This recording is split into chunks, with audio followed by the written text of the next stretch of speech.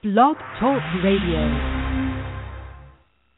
Please join me, Donna Baier-Stein, in welcoming tonight's very special guest, Dan Millman. Author of Way of the Peaceful Warrior and 15 other books, Dan is also a former world champion gymnast, martial arts instructor, college professor, university coach, and from what I have heard, a genuinely nice human being. We had originally scheduled tonight's talk to include Dan's daughter, Sierra Millman Prasada, who is also a writer and co-author with Dan of The Creative Compass, Writing Your Way from Inspiration to Publication. Unfortunately, Sierra is not able to join us on this call, but I'm sure her presence will be with us and with you when you buy their co-authored book, which is a terrific tool for all creative writers. Way of the Peaceful Warrior was first published in the 1980s after Dan had already established an impressive career as an athlete. He won the Trampoline World Championship in London and 4 gold medals in gymnastics at the Maccabiah Games. He also led the Stanford gymnastics team to national prominence.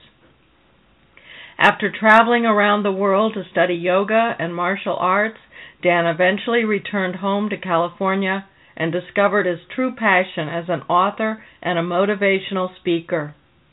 The Creative Compass combines Dan's and Sierra's experiences in writing fiction and nonfiction, theater, and film adaptation. Sierra is also currently adapting Dan's best-selling novel, The Journeys of Socrates, into a screenplay. A warm welcome indeed to the truly inspirational Dan Millman. Dan, thank you so much for joining us tonight. This is truly a treat for me to have a chance to speak with you. I read Way of the Peaceful Warrior when it first came out in 1980, and it was such a fantastic, truly groundbreaking book. One of the quotes in that book, which I pulled out, my original copy, one of the quotes in that book is, "The journey is what brings us happiness, not the destination." This seems to apply so directly and beautifully to the writing life as well, which is what you and Sierra have focused on in your newest book, The Creative Compass. And The Creative Compass is terrific. It's such a well-considered and helpful book for writers at all stages of their writing journeys. And I was curious, I wanted to ask you, what led you to write this book for writers and to collaborate with your daughter, Sierra? A good place to start out, Donna. And the fact is, I had, after my book and then second book, third book, fourth book, and so on, started getting wider distribution, people would naturally contact me and ask, can you give me any advice? I'm an aspiring writer. I like to journal. I hope to be published someday. I write short stories. Can you give me any advice? And I made up a couple of pages that I would email people, just some observations and reminders, very practical things about writing. For example, if I can make a brief a tangent here, I would remind them that there are two kinds of writers: amateur writers who do it as a calling, and professional writers who do it as a career. And the primary, amateur writers can be very skillful, just like amateur athletes can be very skillful. It's not meant to be a pejorative term. But amateurs only have to ask one question about their writing, which is, what do I want to express? It's simply a form of self-expression, as in writing in a journal. Whereas professionals have to ask another question, which is, what do people want to read? They have to think more about their audience and empathize. If they were, imagining their target reader, their ideal reader, and writing for them rather than just, what do I want to write about? And it's more likely then to reach a wider audience. Yes. So those are the kinds of things I used to send people. And after I did that for a while, I got the idea, maybe someday, after I'd written about 13 or 14 books, fiction and nonfiction and so on, I said, maybe someday I'll write a book on writing. I'll give back after 20, 25 years in the profession. I can help other writers. And I knew there were many writing books out there, but I wanted to write something a little different. So when the time finally came, and like that cookie that said to Alice, eat me. It was like the time. The book said, write me. And that's when it became natural to contact my daughter Sierra, who was then grown, because when she was young, I would offer her editorial suggestions about her work and critique her early writing.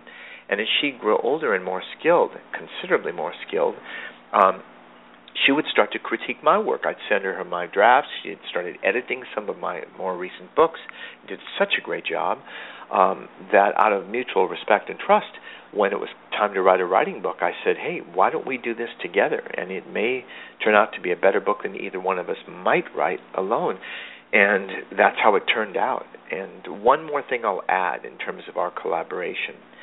Collaborations are never easy, but I have so much respect for her skill that the fact is, people might imagine, Dan, he's been writing for 30 years, best-selling books, 29 languages, and so on, that it was so nice he let his daughter contribute. Well, that's not the reality.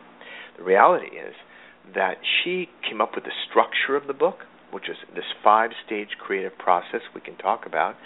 She came up with the chapter titles, the topics. She wrote half the chapters, I wrote half the chapters, then we edited each other, and then she rewrote mine and improved it considerably.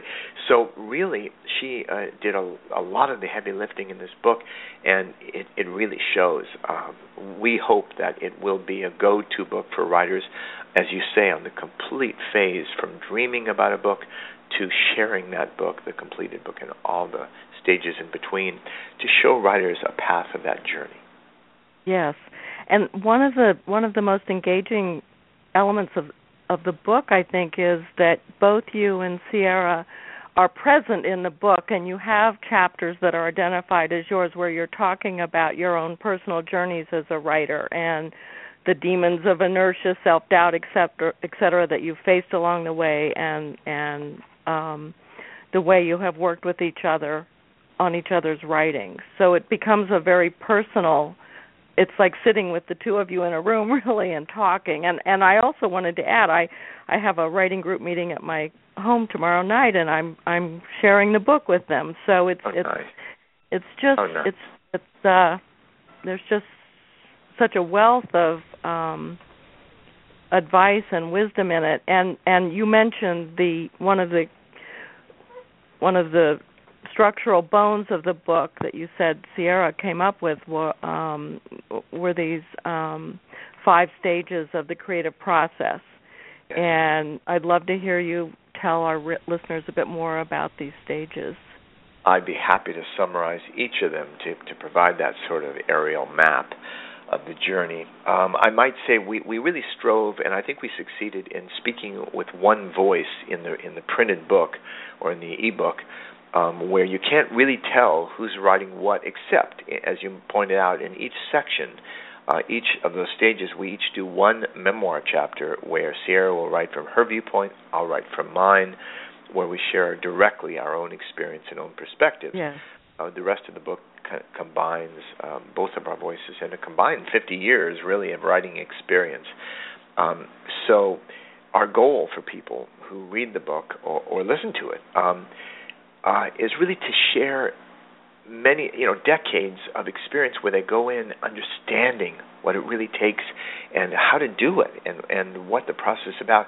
So it's neither just a memoir book, nor is it only a book on rules for writing or creating solid characters, and all that's all in there. Everything is in there, I think. Yes. So in any case, let's start. When you mentioned that quote from the Peaceful Warrior movie, that adaptation from my book and from the book, that it's not just the destination that makes us happy, it's the journey.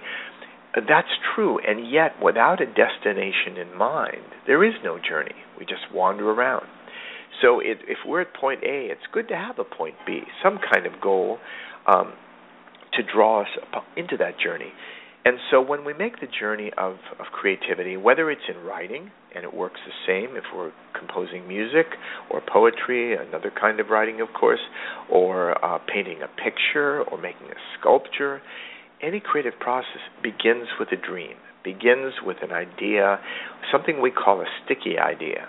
Not just a good idea, but one that won't let us go, that we can't forget, and that is worth a year or more of our time, depending on the kind of writing we're doing. So the dream phase we go into in the beginning of the book about coming up with those ideas, creative ideas, and ideas that work for us, meaningful ideas. And there are some techniques, practical things we bring into that chapter, such as dreaming in dialogue, we talk with ourselves to generate writing and generate ideas, and it can be very productive. And then from the dream stage, we go into the drafting stage, and this is very significant because it's fine to dream, but at some point we need to act. Otherwise, all we do is dream.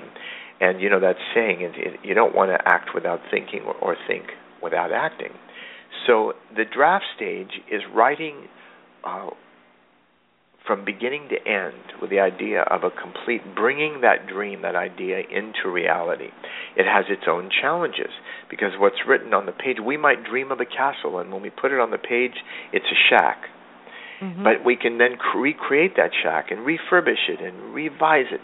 So once the muscular effort, literally, of putting that down the words, whether we record into a digital, record the thing out loud and transcribe it later, or use Dragon Speaker. There's many ways to compose a book. It doesn't have to be sitting at a keyboard.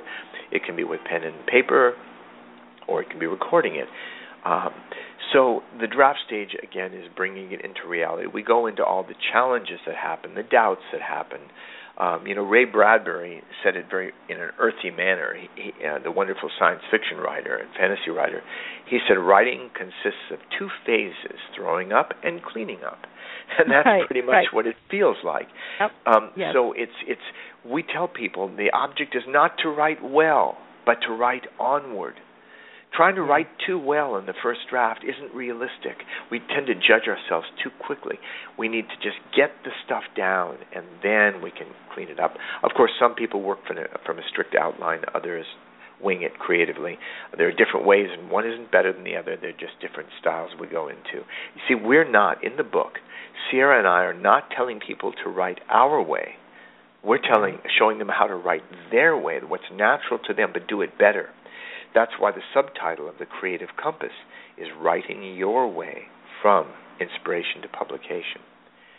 Mm-hmm. So I don't want to make this monologue too long, but let me just say the next draft is a key one. The next stage of the creative process. Because most writers jump from the second stage, which is drafting. They jump right to refining. They write a few drafts, each one's better than the last, and then they jump into how to polish the words and word choice and clean it up and make it look really nice. But they skip the all-important middle stage, the third stage of the creative process, which is development. To develop work means, first of all, this is not a bad stage to get some trusted friends who are willing to read your rough draft, to give feedback about it. And we even give specific kinds of questions we can ask them to help guide them, to give us good, useful feedback. The one question we don't recommend asking at the early stages is, do you like it? Because what are they going to do? They're going to say yes or no.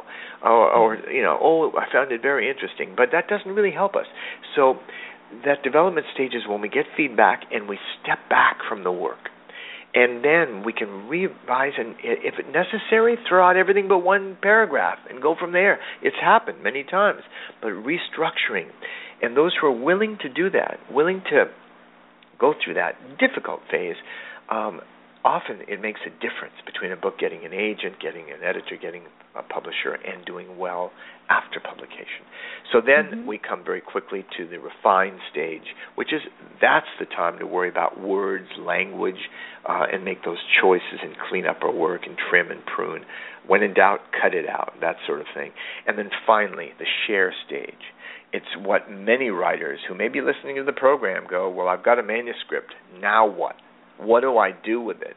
And we go into details about how it's much easier to get published today. It's actually harder to get published by a mainstream big publisher, one of the big houses. But it is easy for anyone to publish their work. It used to be a default. I have to self-publish because nobody's interested. But now many established writers choose to self-publish. They create ebooks, audiobooks, and so the share stage, we go into every aspect of what to do when you've got a manuscript. And sometimes it means cycling back to the develop stage and redoing it and then going back to refining. So we go into all that in the book. I'll mention one more thing because you mentioned the book. And to really feel like you're sitting down with my daughter and I, if your listeners love to, if they listen to the program, they might enjoy the audiobook. Because Sierra and I both speak to them directly in the audiobook, and we alternate chapters. So you don't just get tired of hearing my voice, which you may already be tired of, but not at all. You actually hear me, then Sierra, then me, and it works beautifully. The audio, we had a great time doing this, collaborating on this as well. So one can read it, or one can listen to the book, or both. Yes, and I know there's also an interview with you and Sierra, a video interview with you and Sierra on the New World Library site that people might be interested in seeing too, where you talk back and forth. So that's wonderful as well. Oh, by the way, there's also probably a much better interview at Sierra's website. It's okay. Sierra Prasada. Sierra like the mountains, Sierra, and her writing name is Prasada, P like in popcorn, Rasada, Prasada.com. And there is, I think, a better interview of both of us presenting the book at her site.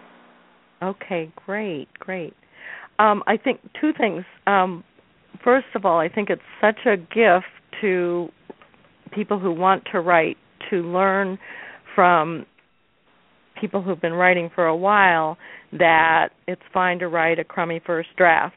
And that, as you said, the important thing is just moving forward on that writing journey and getting something on the page and then going back. What really intrigued me in the book, and as you're talking here, is this third step of develop, which, as you said, is not something that a lot of writers think about. And you talk about developing different layers of a story.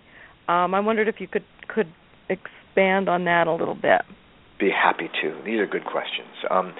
We also share quotations from many other writers because we believe that there were great quotes.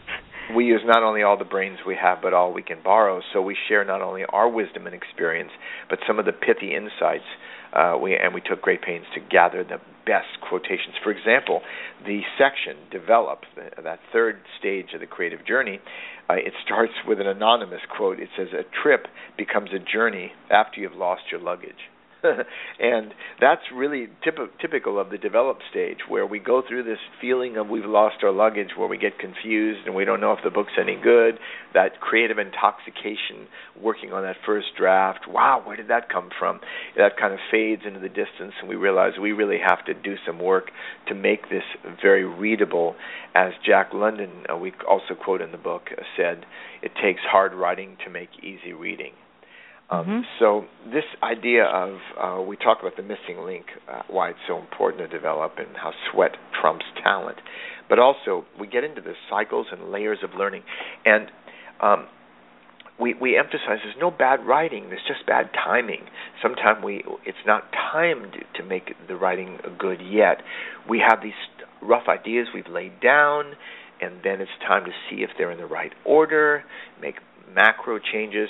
So I have a memoir chapter in that stage called The Cycles and Layers of Learning, and I draw upon a story about how I learned to ride a unicycle. And you'd wonder, well, what in the world does that have to do with writing and creativity? Well, I go into, I'm not going to tell the longer version, but I go into how challenging it was to get up on a unicycle and have it fall out from under me many, many times. I came back to practice on a tennis court early in the morning every day, and I made very little progress the first week, do 6 pedals careening forward, and then the second week, maybe 12 pedals, and some days felt worse than ever. But by the end of 3 weeks, I could do figure eights on the unicycle around the tennis court.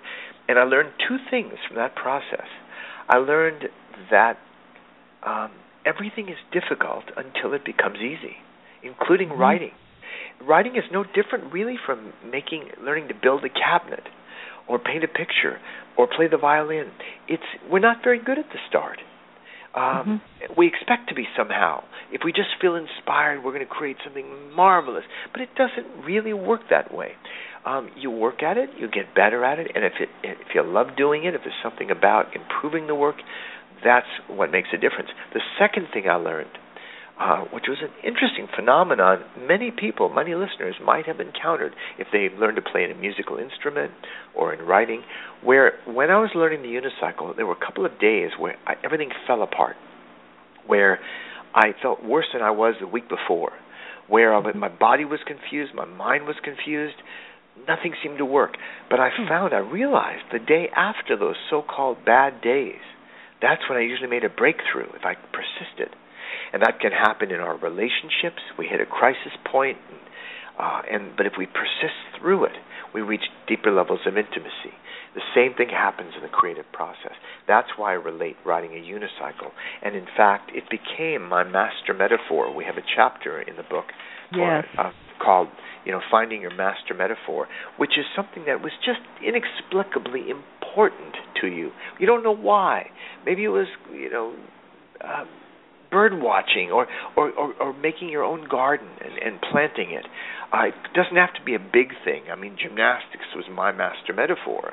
Yes. And all the training I did. For Sierra, it was learning Arabic. We were largely self-taught. She can read it, write it. She lived in Beirut, Lebanon for 3 years as a journalist. And she realized how she could learn anything after doing that. So that's what the master metaphor is like. It doesn't exactly tell us how to do a new challenge, but we know we can do it because we've done it before. We've faced self-doubt, we've faced frustration, and we've pushed through it, and we say, I know the way because I've done it before. Yes, and in the section on master metaphor, you talk about it being your capacity to surpass limitation, which again, what's very interesting in your own professional life is the combination of athletics and writing and immense skill at both. And this interests me that you. You also mentioned in the book, or in the draft stage, that it's a good idea to review the last few paragraphs, not all the pages that you've written the day before, but just the last few pages. And you said that it's like a runner stepping back in order to accelerate into the race. And I was just curious about this. I think there are many parallels between the writer and the athlete, and which you've certainly embodied in your life. And I wondered if you had any other thoughts that you wanted to mention about that. Sure. I did refer to writing the first draft as an almost muscular effort. Obviously, it's not as active in a sense as an athlete out there training in the field or in the gymnasium, but it is difficult, just like athletics. It is difficult to write, and so writers develop these tricks.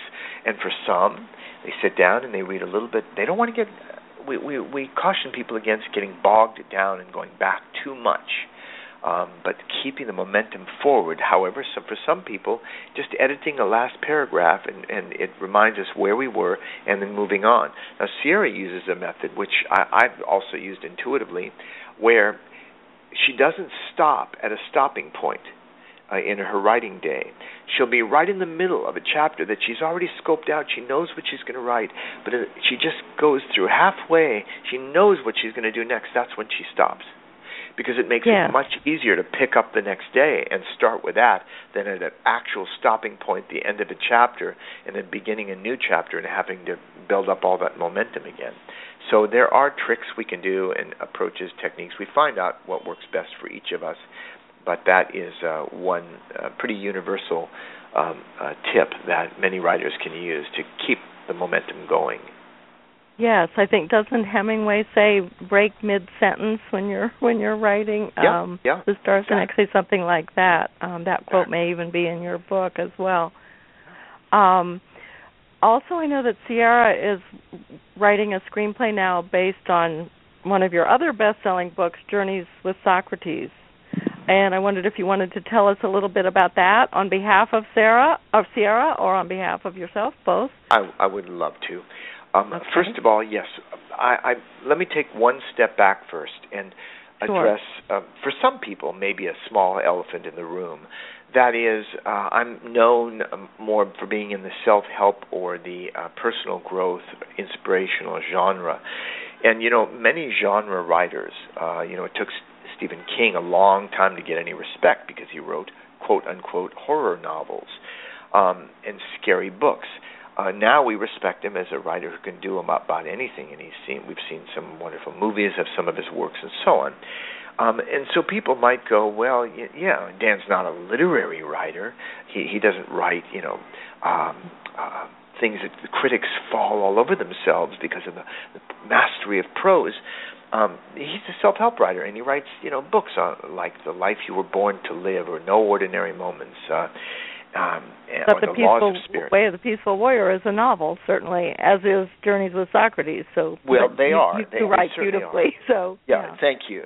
Way of the Peaceful Warrior was my first book, so I learned. And the Journeys of Socrates, one backhanded compliment I got. Somebody who read both my books, one after the next, they read Peaceful Warrior, then the Journeys of Socrates, and they said, Dan, it's hard to believe the same person wrote these two books, because I wrote one 25 years after the other, and I learned a few more things and refined my skills. So the Journeys of Socrates is a probably more sophisticated novel in many ways than the basic story I wanted to teach, the fundamental ideas about the bigger picture of life and the higher promise of life in Way of the Peaceful Warrior, which, of course, has gotten a large following by now. And so Sierra, she has such a good analytical capacity. I asked her if she'd consider writing a screen adaptation for the Journeys of Socrates to make it more likely for us to be able to pitch the book to the movie companies and the story. And it's going to take a lot of work, because what gaps I left in the book for a traditional narrative, a 3-act structure for a film, A Meal for Consciousness, in about 2 hours, she is going to make up the gap. And so she's hard at work doing that adaptation. And wasn't a favor to her or it's more of a favor to me. I could have asked other people to write it, but I believe she'll do just a stellar job as so that's why I asked her in particular to adapt the book. In fact, she did some very, very helpful editing. My first draft of the Journeys of Socrates was 900 pages, and it wandered all over the place. And Sierra outlined it, restructured it, and said, Dad, you got to throw away the last 300 pages, because I let two of the characters hijack the story from the protagonist. By the way, for those who don't know my work, the Socrates I'm talking about is not the ancient Greek, though he is sort of a spiritual role model or mentor, but it's the old man I met that I describe in Way of the Peaceful Warrior, an old gas station attendant who was like a peaceful warrior. He was living with a peaceful heart but a warrior spirit, which is true of all of us. So the Journeys of Socrates is really his life story, and it takes place in Russia, starting in 1872.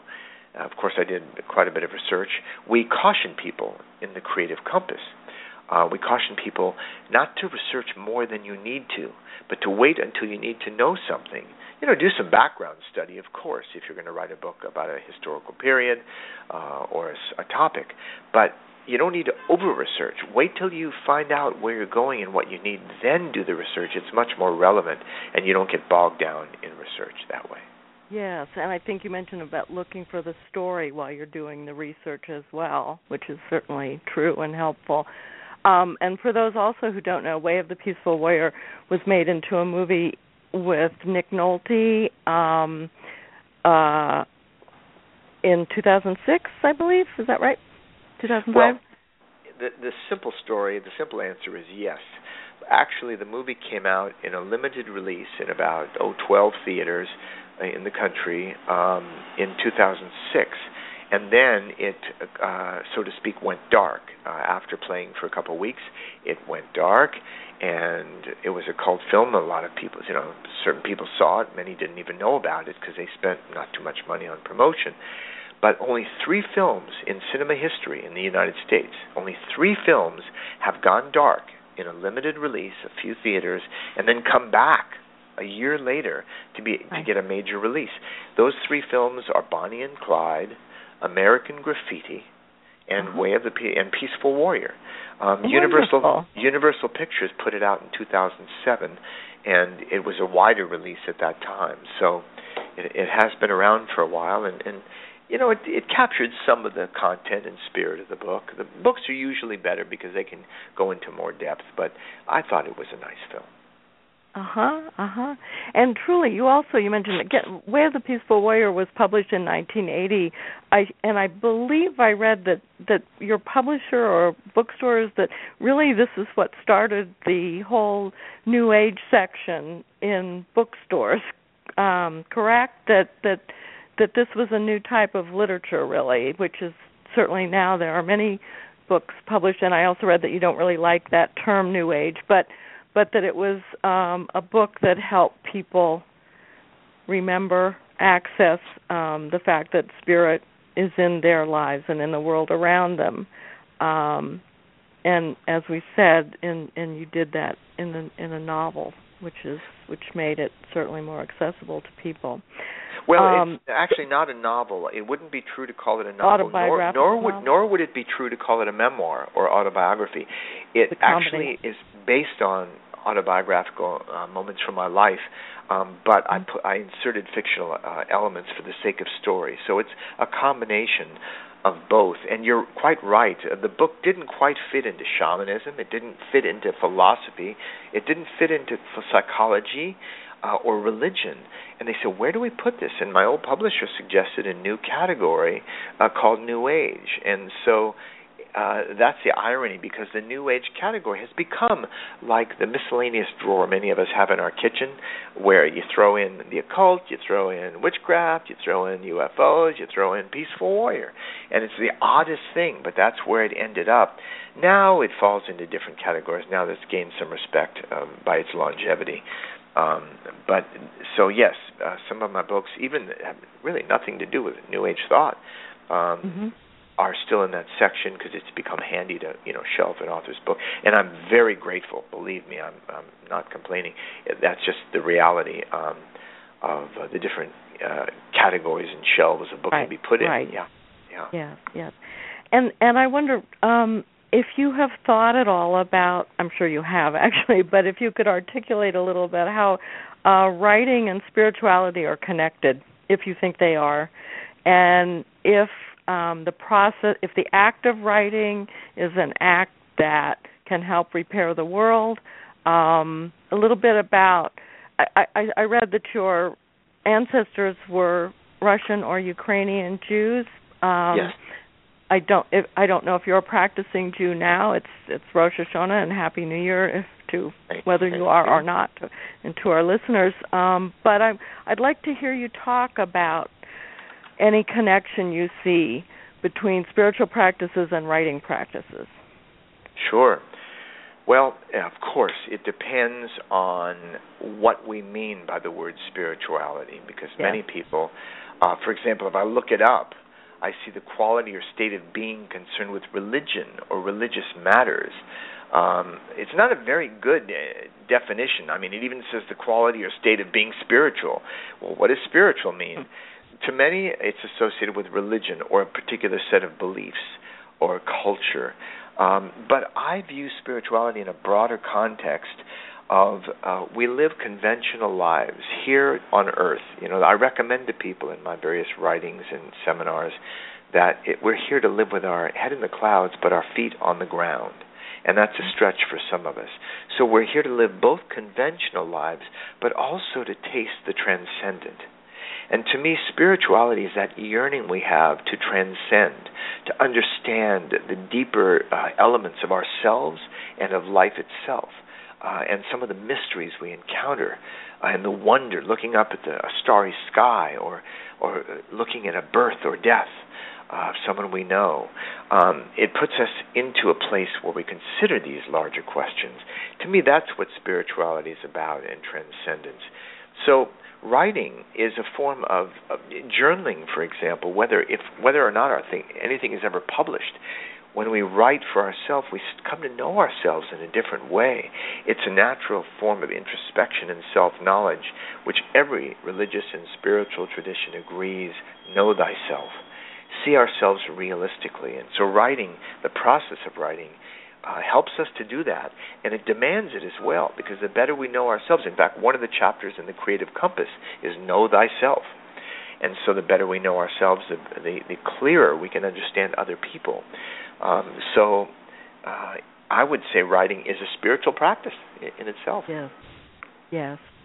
Great. And I love, that was such a beautiful description about what spirituality is in life, and thank you for sharing that. Sure.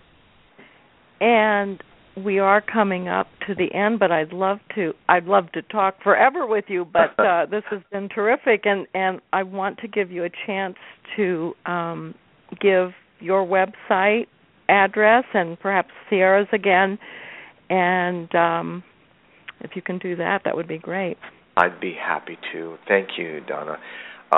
If someone has enjoyed listening and says, but I wanted to write something down, I forgot what Dan mentioned, the name of the book, or they'd like to know more about my work, it's pretty easy to remember the website, which is peacefulwarrior.com. Again, Peaceful Heart Warrior Spirit.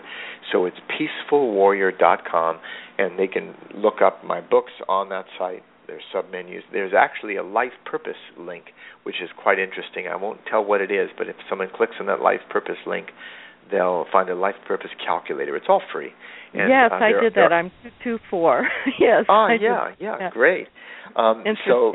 And then there are some online courses that people can pay whatever they like, $1, $100, anything in between. If they'd like to take a quality online course, there are 3 of them. One of them is by Sierra and I on the Creative Compass, and some others are different kind of courses. So there are many features there at peacefulwarrior.com, and I link to Sierra's site as well, but someone can go to sierraprasada.com if they're curious about her and her work. Great. Thank you so much. And what a delightful interviewee you are. Thank you. Dan, pleasure. Wonderful. So, and I must say, you have lived your life in such an admirable way, and it's a blessing to people to be able to read this newest book, The Creative Compass, and see how you have stepped along the writing path, and it's quite inspiring. So thank you. A pleasure. All right, and we have a recorded closing here, which I will click soon, and we'll be in touch. So thank you very much, Dan. Terrific. Have a good evening. You do too. Bye-bye. I hope you've enjoyed tonight's Tiferet Talk as much as I have. The show will be archived and accessible for later listening on our website at www.tiferetjournal.com. You're invited to join our global community of writers there and to subscribe to our literary magazine, Tiferet Journal. You are also welcome to submit your own poetry and prose for possible future publication. Special thanks for this and all our shows to R. Jeffries, Udo Hintz, and Lisa Sawyer. Please join us for Tiferet Talk next on October 28th when Melissa Studdard interviews poet Martha Serpis. In the meantime, all of us at Tiferet wish you and the world a meaningful and creative peace. May we all embody Tiferet in our lives, a loving heart, wise compassion, and an expansive reconciliation of opposites.